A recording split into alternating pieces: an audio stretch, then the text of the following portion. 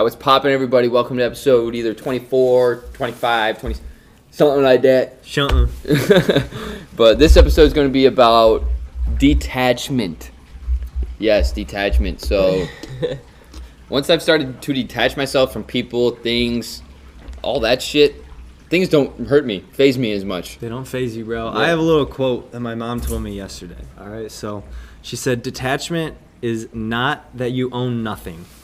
Detachment is that nothing owns you. Damn, son! I mean, I had to write that one down. Dude, that is fire.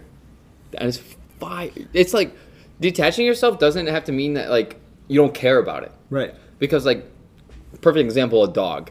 Detaching yourself from a dog, obviously you can't just stop caring for a dog. But you consciously know that one day the dog's not going to be there. Exactly. So Damn. you're going to have to, like, you have to prepare for detachment, too. That is a huge thing that nobody realizes. Like, everyone is so busy worrying about their own lives. Like, they forget about their family members who are also growing up as you're growing up. But you're more focused on yourself growing up that you forget that your parents are growing up. Right next to you. And then, like, one day, they... Don't make it home from work. That happens. Like, and you're just fucking... Utterly shocked. Yeah, I can't even explain that. Let's not beat around the bush here. They die. They die. They die out of nowhere, and you weren't mentally preparing it for it at all. So you're literally in denial. You're like, no fucking way. They just, like, there's no way. Like, there's no way. Mm-hmm. So by being able to take a step back and just, like, appreciate them, be like, all right, like, I love you. I'm not going to treat you any less of a human. Like, I still love you the same way I love you, but I know that you're going to pass away one day. So I'm emotionally okay with that because you have to be. You have like no other option. You'll have. Let me reiterate this. You're gonna go through some shit. Like, it's gonna be hard. It's gonna be one of the most difficult times in most of our lives. Like, but eventually, you have to get over it and be okay with it. Now that means, like, grieve. Definitely grieve, because grieving is a good thing when it comes to that. You have to let your emotions out. It's good to cry. It's healthy. Like, you need to do that in order to get to the part where you're just content with it. You're okay. Like, think about it. We either live to see everyone pass away, or we pass away before everyone passes away. And that is the hardest reality to accept. Yeah. Shit. Why not get a little personal here? Have either of you guys ever experienced like a significant loss of a loved one? Absolutely. My grandpa was in hospice for like 2 weeks, and it was summer 18, so I was 17. Yeah. And, like, I think I cried maybe for 20 minutes max throughout the whole process because I was so like prepared for it. I was like, this dude knows he's going. Everyone here knows he's going. Yeah. So it wasn't unexpected. It wasn't unexpected, thankfully. Yeah. I can relate to that. My grandpa got diagnosed with ALS, and that's just an automatic death sentence. Eventually, everything stops working in your body because, like, everything just starts shutting down. It can start in your, like, toes or your fingertips, and it works up, and you just slowly start to get immobilized. The neurons get, like, pretty much chewed up. Right. So when he was diagnosed with that, like, my parents, like, spilled that information to us, and, like, I had 3 to 5 good years with him, just preparing for his death. Yeah. So when he passed away, like, I cried at his funeral a little bit, and then but funerals are just emotional shit. I know, exactly. But then that was it because I prepared that long. It's not like you're heartless. Like, no, it's not at all. Like, you just preparing yourself, bro. Like, prepare yourself for the inevitable. It was last year actually, and I remember getting the call from my dad when he said that my grandma passed away. And I remember the call so vividly, bro. Like, I'm not even gonna lie, I had to shed some tears for a little bit, but I don't know. I remember because my grandma died last year. My grandpa died a year or two before, and I remember my grandma had asked me after my grandpa passed away, kind of what I thought about it and, like, what I thought about death, and I was kind of immature at the time, like. And I remember I replied and said something like, I don't know, it's just a part of life. Like, everything has to, like, that's what everything eventually comes to. I mean, it's part of the dichotomy of life, like life and death. If there's no death, then what the fuck would life be? Yin yang. Exactly. And she's like, oh, that's a mature answer. And I was like, oh, well, thank you. You want to know what really? Oh no, keep going. Oh, I do think that's kind of how it is though. Like that's literally how it is. It is because my grandma knew she had pancreatic cancer. Like she had been in the hospital. It wasn't unexpected. Yeah. It's kind of similar to what you said, and it's kind of just like one of those things that you know is going to happen that you don't want to happen, but you know it's going to happen. And then when it finally comes, it always catches you off guard in a way, even if it is not unexpected. There's still a certain way where it catches you off guard. Oh, my bad. Oh no, you can go. You want to hear this insane story? Insane story. So, I was in 6th grade. It was just me and my mom at home, and I was upstairs playing like Modern Warfare 3, and I hear my mom crying so loud I thought she was laughing. I was like, what is so funny? I'm like, what is this funny? So I walked down there and she is bawling her eyes out. Damn, bro. I was in 6th grade, so I was 12. And it just she like literally couldn't even get the words out. So I pick up the phone, I go, hello? State trooper. And he goes, Your grandma passed away. She got in a car accident, fell asleep at the wheel, and she just passed away. Damn. And I was like, oh shit. So I had to 6th grade. I had to call my aunt, call my other uncle, and tell them that their mom passed away when I was in 6th grade. So, and I was kind of unfazed by it because I was like, I have to. Yeah. You're like the man right I there. literally you had need to spread that information. So I'm literally sitting there, I'm like rubbing my mom's back, and she's just like, dude, just waterfalling. And the whole family came over, and I was just like, I had to walk out, bring everybody inside. I was like a hostess, pretty much.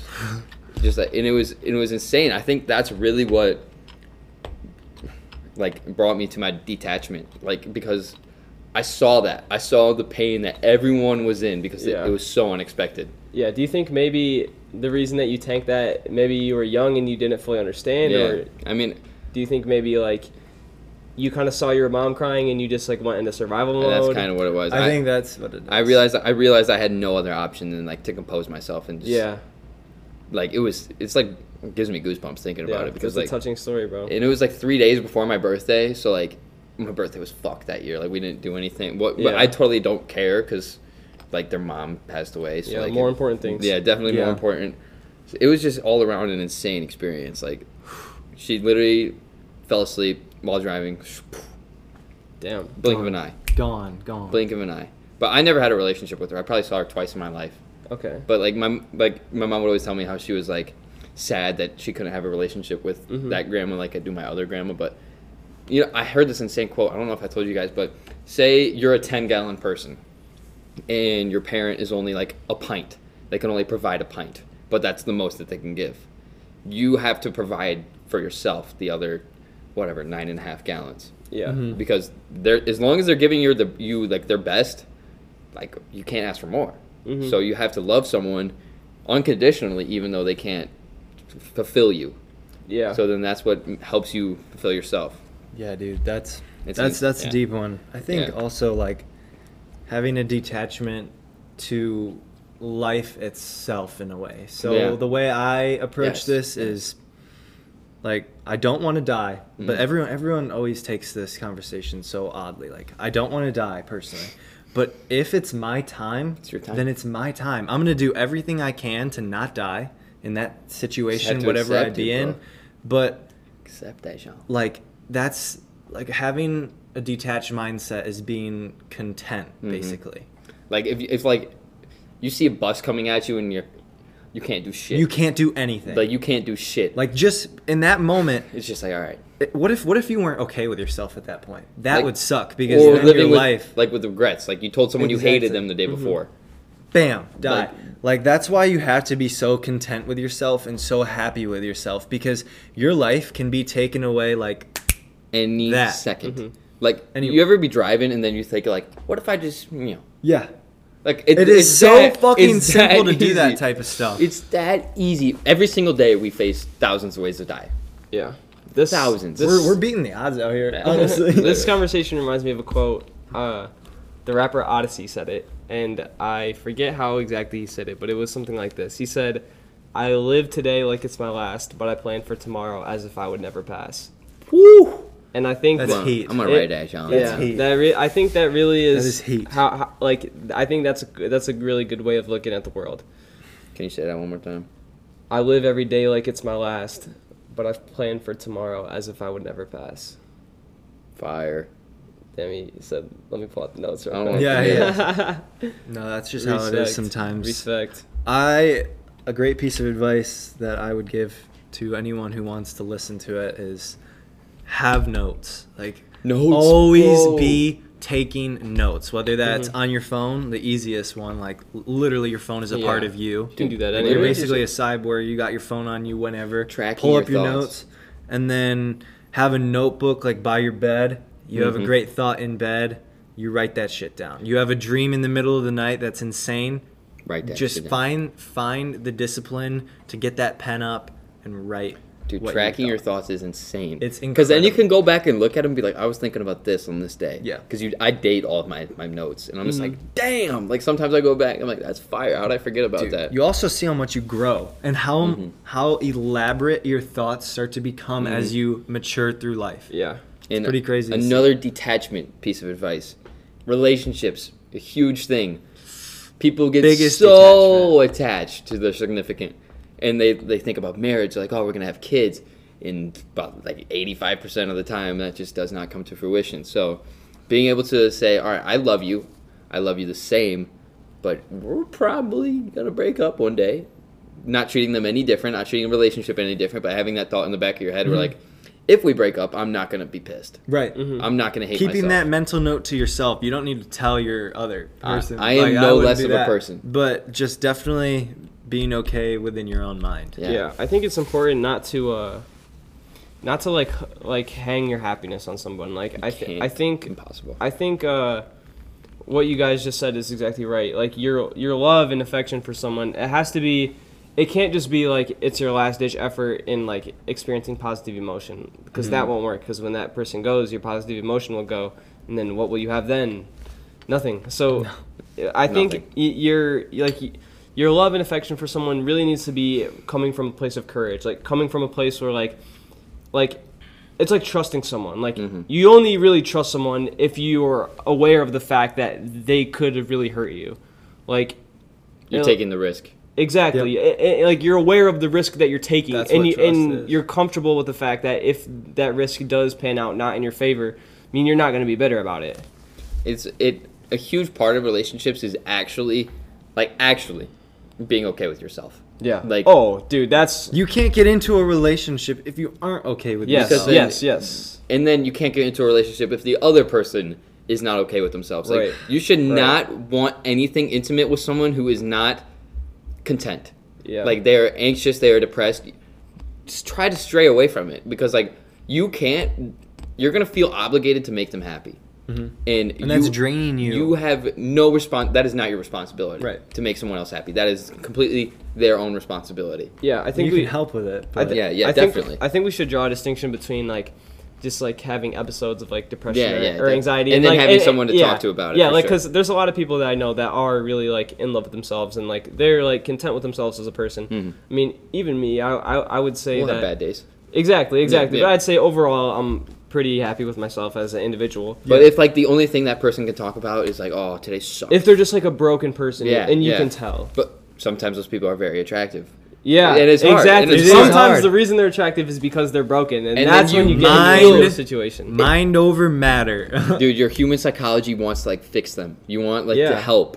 So Yeah. so then you just get attached because you're helping them, and then it's toxic. It's I think really I think toxic. especially men. I think men just instinctively like when they see things that are broken, they want to fix them. But like Literally. you can't be in the business of fixing humans. Like the only business that even comes close to that is like therapy, and you're not even fixing people, you're showing people the blueprint to fix Yeah. themselves. Yeah, literally. Like you can't 'Cause, fix a like, person. It's no just not a one- thing.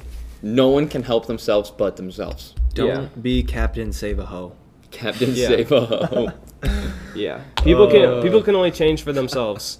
That's Literally, no one's I gonna forget help where you I but heard you. that, but yeah, no one is exactly. gonna help you but you. Right. And no one is gonna help them but them. So, like, you can give them all the advice you want, but if they don't implement it into their life, they're not gonna change. exactly. So being able to like distinguish if someone can solve their own problems or if they're relying on you for everything, like you're their backbone.